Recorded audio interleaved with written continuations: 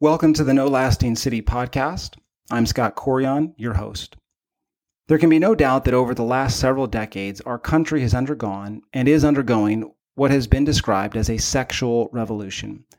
When I was serving actively in the military back in 2008, not that long ago, we were still serving under the don't ask, don't tell policy, which meant that if you were outspoken about being homosexual, you were dismissed from service. Of course, that has changed very rapidly in the last 14 years. More recently, in 2012, then President Barack Obama, running for re-election, ran on the position that marriage was between a man and a woman, which, of course, at that time, only 10 years ago, was still politically expedient. But that, of course, has changed very rapidly, and just 3 years later, in 2015, the Supreme Court would grant a constitutional right for same-sex marriage. And of course, since that time, debates have moved way past that into what it means to be male and female, and the rise of the transgender movement challenging the very idea of gender itself. In fact, a recent definition of gender identity asserts that gender identity is one's innermost concept of self as male, female, a blend of both, or neither. So now we're at a time when we can feel ourselves male, female, something of both, or none of the above. And these are things that are true and must be affirmed. The question I have for this podcast is simply this: how did we get here? And to answer that question, I'm going to summarize and interact with a recent book by Dr. Carl Trueman called The Rise and Triumph of the Modern Self. This is a massively important book for tracing the history of thought that has led up to our current cultural moment, and very helpful to understand. Now, before we begin, just a few caveats by way of introduction. First, this is a very condensed summary of the book. And there is so much of what he says that I don't interact with at all in the podcast. So if you're interested in going deeper, I encourage you to pick up the book.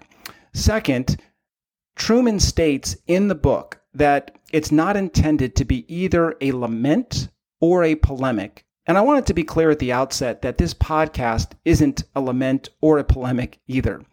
By lament, what he means is this is not a longing for some golden age back then, whenever then was. Sometimes, particularly Christians can do that. We long for a previous time which we think was better than our own. And Trueman basically says, and I agree, that there is no such golden age. Even going back to the 50s or 60s, although things would have been different, certainly from a sexual revolution perspective, there were still many, many other problems in the culture. So there is no golden age. And to look back longingly at some previous period of time doesn't help anyway. Our goal should be to understand our current moment so that we can live faithfully within it. By polemic, what he is getting at is that this book and the information he's presenting is not intended to be part of the culture war. It's not intended to talk about how great Christians are, for example, and how bad or evil other people are. Trueman, I think, helpfully observes, and I agree, that often talking about how bad others are is usually very self-serving, making us feel better about ourselves and promoting a self-righteousness which is actually unchristian.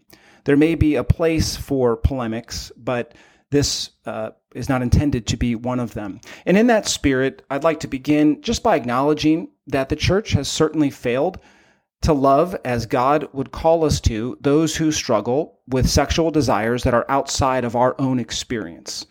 I remember reading from one of Rosaria Butterfield's books years ago. If you don't know, Rosaria Butterfield was a lesbian professor who converted to Christianity and has since then become a minister's wife and actively writes and speaks on these topics.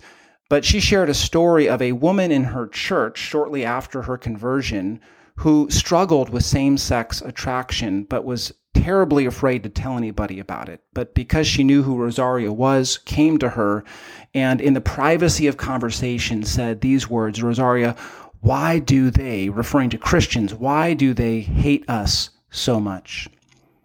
Now, if you're a Christian, that should break our heart and should lead us to pray for repentance.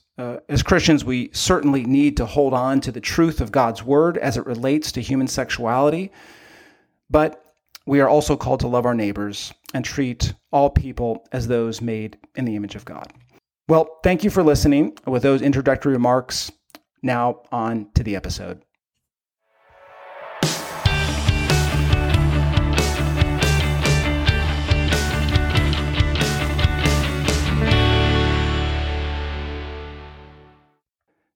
In the introduction, Trueman tells us the overall purpose of the book. He's writing to try to understand how the statement, "I am a woman trapped in a man's body," has come to be a coherent and meaningful statement today when 30 years ago, if you said that to somebody, it would have sounded like gibberish. They would not have known how to make sense of it. And yet today, of course, it's not only coherent, but to question it or to deny it, he says, is to reveal yourself as stupid, immoral, or having some kind of phobia. So on the one hand, this book is one that aims to help us understand the sexual revolution that we've been living through the past several decades. And of course, that's important, and this work is very important in that because we can't rightly respond to it if we don't understand it. However, as the title of the book suggests, The Rise and Triumph of the Modern Self, it's not a book that's actually directly about the sexual revolution. In fact, the central claim of the book, his core idea, repeated again and again, is that we cannot understand the sexual revolution without understanding that there has been a much bigger revolution in our understanding of the self that's been going on for literally hundreds of years. In other words, we often talk about how quickly the sexual revolution has happened over the last several decades. And certainly things have changed relatively quickly. He uses the example in his book of the Rolling Stones having to change the name of their song from "Let's Spend the Night Together" to "Let's Spend Some Time Together" in order to perform it live on the Ed Sullivan Show. So we've certainly come a long way since then. And yet Trueman's point is that although it seems like it's happened fast, it really hasn't, because the sexual revolution is only one manifestation, a symptom of a far bigger change that's taken place over the last 200 plus years, our understanding of ourselves. So in other words, the sexual revolution's been in development for hundreds of years, and it's just now all coming together. So with that aside as an introduction, let's get into the body of Trueman's argument. How have we gotten where we are today? And he traces the developments of the last several hundred years under three main movements. One, the self has been psychologized. Two, psychology has been sexualized. And three, sex has been politicized. Now, I'm going to explain what we mean by each of those. And that really summarizes the bulk of the book, him tracing the history of how these things happen. So let's go through those. The first movement, in order to explain how we got to the place where the statement, "I'm a woman trapped in a man's body," makes sense, is the self had to be psychologized. Now, basically what he means by that is that over the last 200 years or so, where we go as people to find our meaning and our identity has shifted. Instead of finding our meaning and identity outside of us, we find it by looking within us or inside of us. There's been an increasing prioritization of our inner feelings and desires to determine our sense of who we are and what the purpose of our life is. Now, Trueman identifies Rousseau as the key figure of this era and Romanticism, the movement that followed him. With Rousseau, he says, a new understanding of human selfhood emerges, one focused on the inner life of the individual, where we now say that my inner life is the most important and distinctive thing about me. And we began to view the views of society and culture as oppressive. One of Rousseau's key ideas is summarized by a very famous quote, which Trueman brings up in the book, which is this: "Man is born free and everywhere is in chains. Man is born free and everywhere is in chains. So the idea being the individual is most free and authentic when we're able to act out in public the desires and inner feelings that characterize our inner life. But we can't do that because culture imposes on us conformity to social norms that keep us from being fully authentic. So already you can hear in this language, you can see how this trajectory leads us to the present moment. So when Bruce Jenner, then Bruce Jenner, came out as Caitlyn, in one of his initial interviews, he talks about how he was living a lie, right? He was living a lie, right? I wasn't being true to my authentic self, my inner feelings and desires. And society made me do that because it wasn't acceptable for me to be true to myself. So I had to live this lie. So I was born free, but I've been put in chains, and now I'm liberating myself, is kind of the idea. And all of this started with Rousseau, is Truman's point. With Rousseau, a radical change occurred in how we think about ourselves. Instead of getting our sense of self from outward directed activities like civic engagement, our job, religion, economic activities, we now get it by looking within. So that's the first movement. Our identity had to be psychologized. But secondly, to get to where we're at today, something else had to happen. Our psychology had to be sexualized. So this is a way of saying that with Rousseau, we began to find our identity in our internal feelings and desires. But with Freud, who is the key figure that Truman interacts with here, our identity becomes primarily found in our sexual feelings and sexual desires. See, Freud made the argument that humans are, from infancy onward, at their core, sexual beings. And it is our sexual desires that are ultimately decisive for who we are. So here's a quote, which I will read in full, and kind of gives a snapshot into Freud's thinking.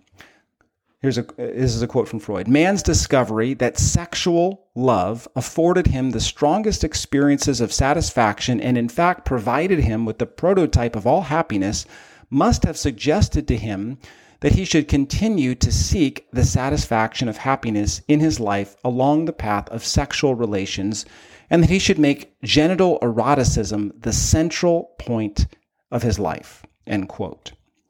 So for Freud then, if happiness is the goal of all people, then the quest for happiness is focused on fulfilling our sexual desires. That is central to what it means to be a self.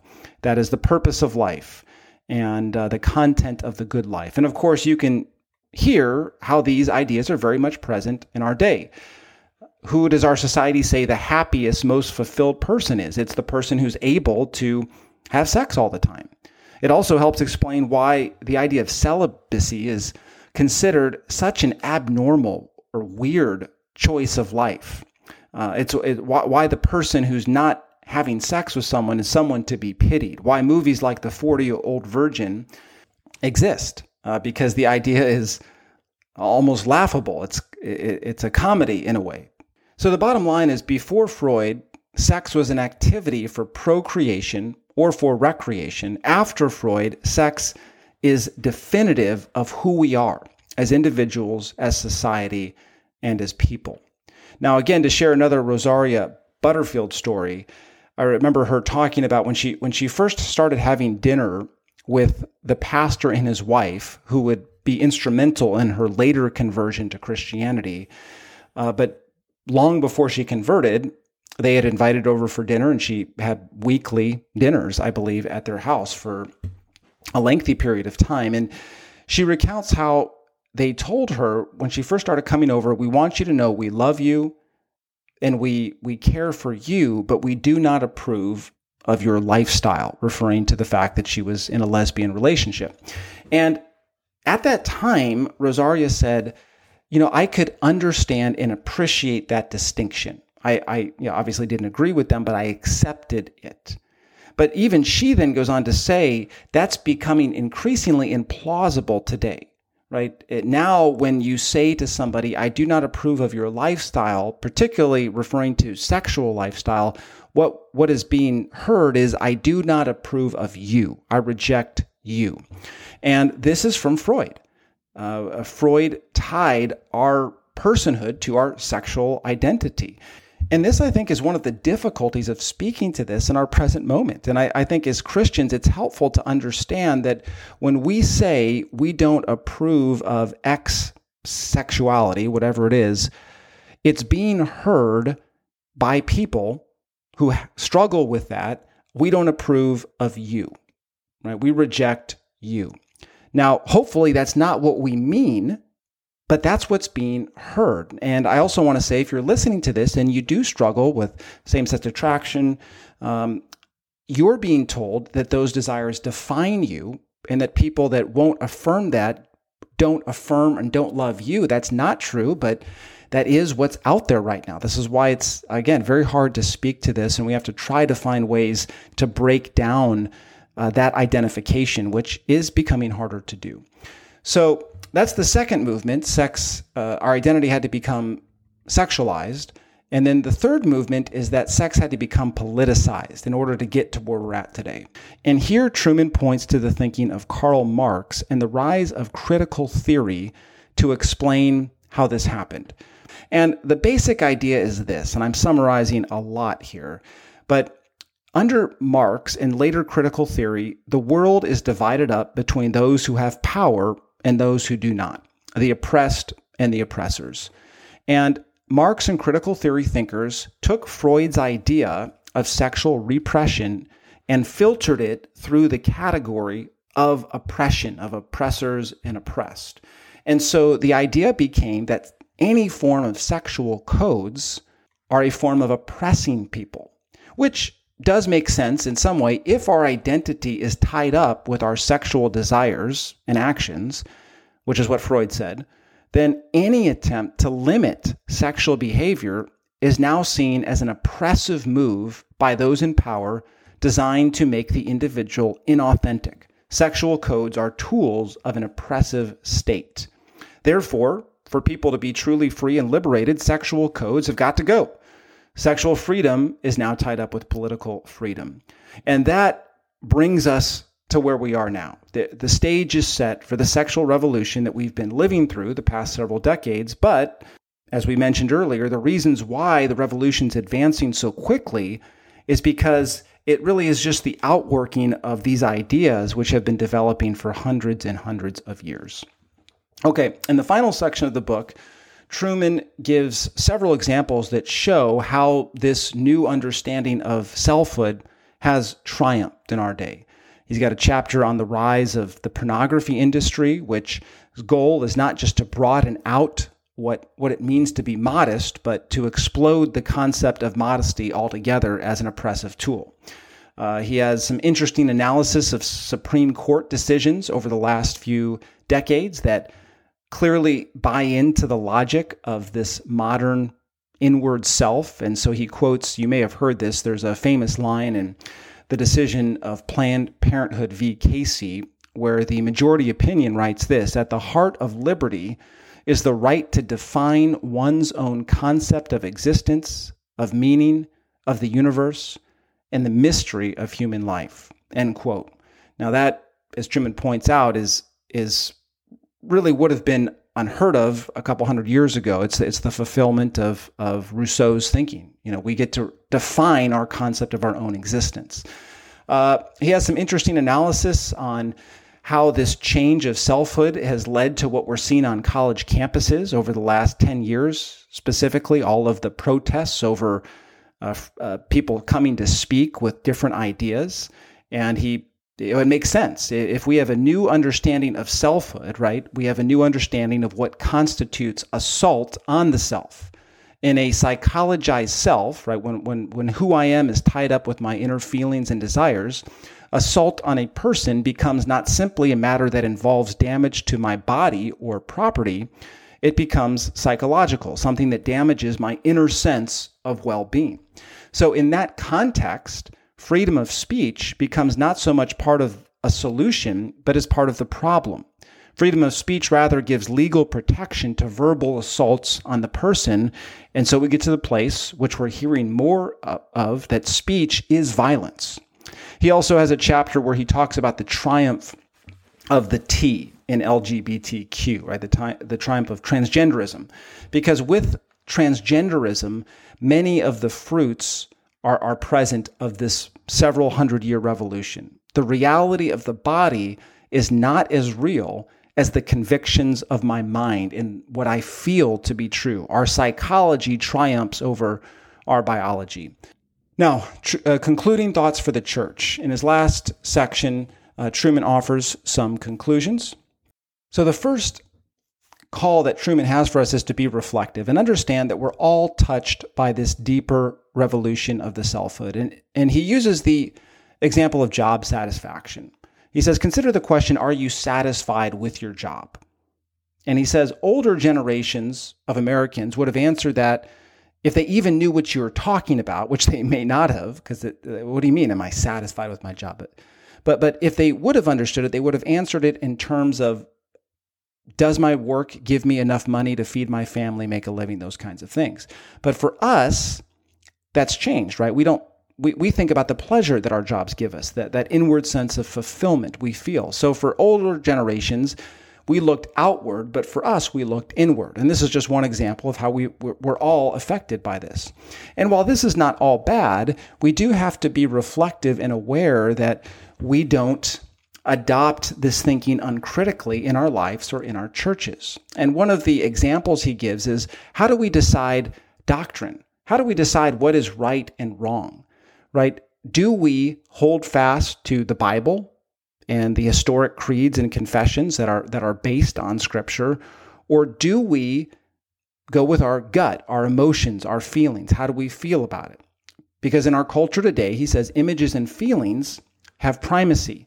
And the church must not engage this. We cannot decide what is right and wrong based on how we feel about things. Rather, we must see what does the Scripture say. And it's also true that in some cases, churches have adopted a psychologized message. Right? Our hope in Christ is less and less about his objective work on the cross, dying for our sins, rising again from the empty tomb on the third day, and more about how we feel, right? And I should ask us, is our hope that we are redeemed and rescued by Christ based on our feelings of that, or based on what he's done, whether we feel it or not, right? Some of the older hymns and songs, there has been a shift. Some of the reasons why we sing older hymns at Sojourn is that they tend to be much more objective, praising God for who he is and what he's done in history, while many of the newer songs are all psychologized. They're all about my inner feelings and desires, and have really not much to say at all about who God is or what he's done. Now, not that that's all bad. I don't want to suggest that, but we do need to be careful about that. Our hope in Christ is the empty tomb. And that tomb is empty whether I feel like it was empty or not, whether I'm feeling peace with God or not. I do have peace with God objectively because the tomb was empty, right? This is the danger that Trueman's warning us against. Okay. He also says that the church must be a community. And he says the task of the church in cultivating a different understanding of the self takes a community. We are all so affected by this that we need an alternative community if we're going to resist the pull.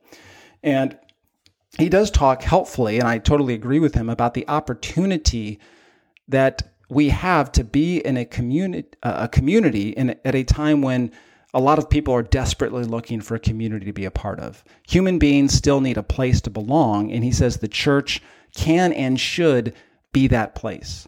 And he even says this is where the church can learn from the LGBTQ community. For whatever moral disapproval we have, he says it is a real community where real people look after each other in terms of meeting very real needs. And to that I say he's absolutely right.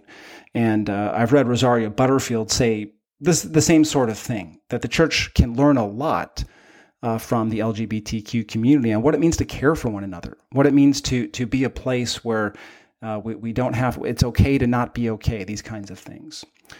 And then he says, finally, in the church, we need to recover both natural law and a high view of the human body. We need to understand why male and female is good and important, and not underappreciate the importance of the physical. And here he commends the work of Pope John Paul II and Christopher West and Nancy Pearcey, her book, Love Thy Body. Well, okay, that's a lot, and I realize that the content of this podcast, it's tough to get our minds around, but I recorded it because I do think he's done a great service to the church here in the research and trying to help us understand our current moment. And as I said at the beginning, we can't effectively engage unless we understand. So I hope this was helpful. And again, if you want to go deeper, you can pick up a copy of The Rise and Triumph of the Modern Self and read it for yourself. I'll finish with this. He concludes by saying, by suggesting that our current moment as Christians in our culture is very similar to the second century church, where Christians in the second century were under suspicion. They held views that were very counter to the culture, but as the church existed as a close-knit, doctrinally bounded community that sought to live out their faith consistently and be good citizens of the earthly city, they not only survived, but they thrived. And God blessed the church and grew it. And so whatever discouragement we might have about the way things are, again, that's we play the hand we are dealt. We seek to live faithfully to God in the moment that He's called us. And just as God has worked throughout history in very difficult cultural moments, so God can work through us and in us in our day for His glory and the advancing of His kingdom. Thanks for listening to another episode of No Lasting City. Goodbye.